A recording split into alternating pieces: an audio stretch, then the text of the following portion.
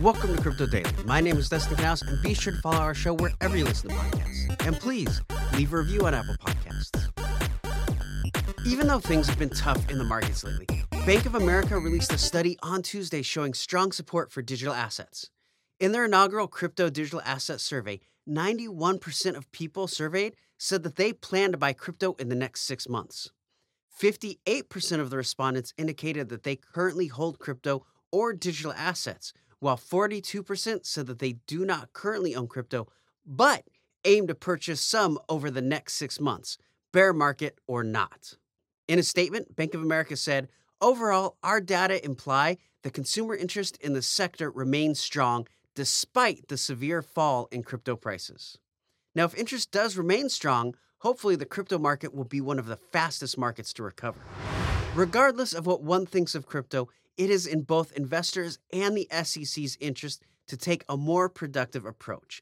Using the tools Congress has given us and drawing on public input, we can provide regulatory clarity, facilitate iterative experimentation, and pursue bad actors in the crypto space. Now, these are the words of Security Exchange Commissioner Hester Peirce, who believes it's time to stop denying crypto spot ETFs. For some reason, the SEC here in America keeps denying the ability for investors to purchase through spot ETFs. An ETF, or exchange-traded fund, is a way for investors to benefit from gains of assets without actually owning it themselves and going through the hassle of signing up at a market. ETFs are popular for investors who want to put money into different markets and stocks in an easy way. Now, Peirce has made it clear she thinks it's time to finally let Bitcoin and crypto ETFs happen. And we see demand for it from investors. Now, she looked at what's happening in other countries and was quoted saying, "Spot ETPs launched in other countries without incident and with great investor interest." In Canada, for example, the first spot Bitcoin ETP reached 1 billion Canadian dollars in assets under management a month after launch in 2020. She also pointed out that spot ETPs are also popular in Europe, where there are more than 70 crypto ETPs with an estimated total of $7 billion in assets. ETPs in other jurisdictions have functioned even in volatile markets. So we will see if what she's said has an impact on the rest of the commissioners and if the SEC will stop having such a harsh stance on crypto. Well, last week I told you about Elon Musk being sued for $258 billion over his support of Dogecoin. Musk recently said on Twitter that he will continue to support Dogecoin. He also replied to someone on the platform saying, "Keep buying it. I am." At least he didn't cash out when things started going south. And I honestly don't think that this lawsuit for his support of Dogecoin is going to go very far. Well, now it's time to turn our focus over to the world of NFTs. The NBA, UFC, and NFL have all started to venture into the NFT space, and it seems like it was a good move. According to a recent survey from Seton Hall University, sports fans are twice as likely to own an NFT than non-sports fans.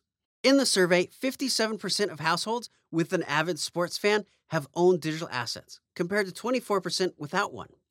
Now, Daniel Laddick, a Seton Hall marketing professor and poll methodologist, was quoted saying, "If managed effectively, NFTs could become a major source of revenue, as well as a new avenue for fan connection for sports brands."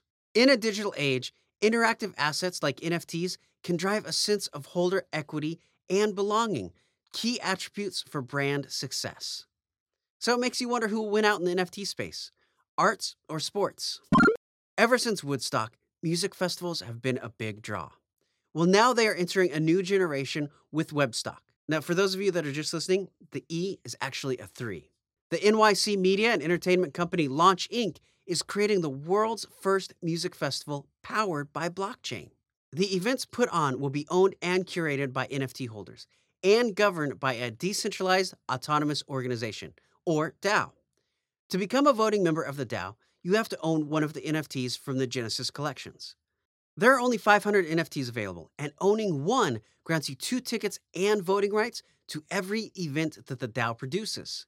NFT ownership offers lifetime utility, including free entrance, merchandise, preferred and VIP accommodations, direct voting on programming decisions, and other perks at Webstock and partner events. They are currently holding an event today, June 20th in New York, at nft.nyc. And they have a lot more in the works for things like Art Basel in Miami and NFT LA. Now you can find out more by going to webstock.io. Again, the E is a 3.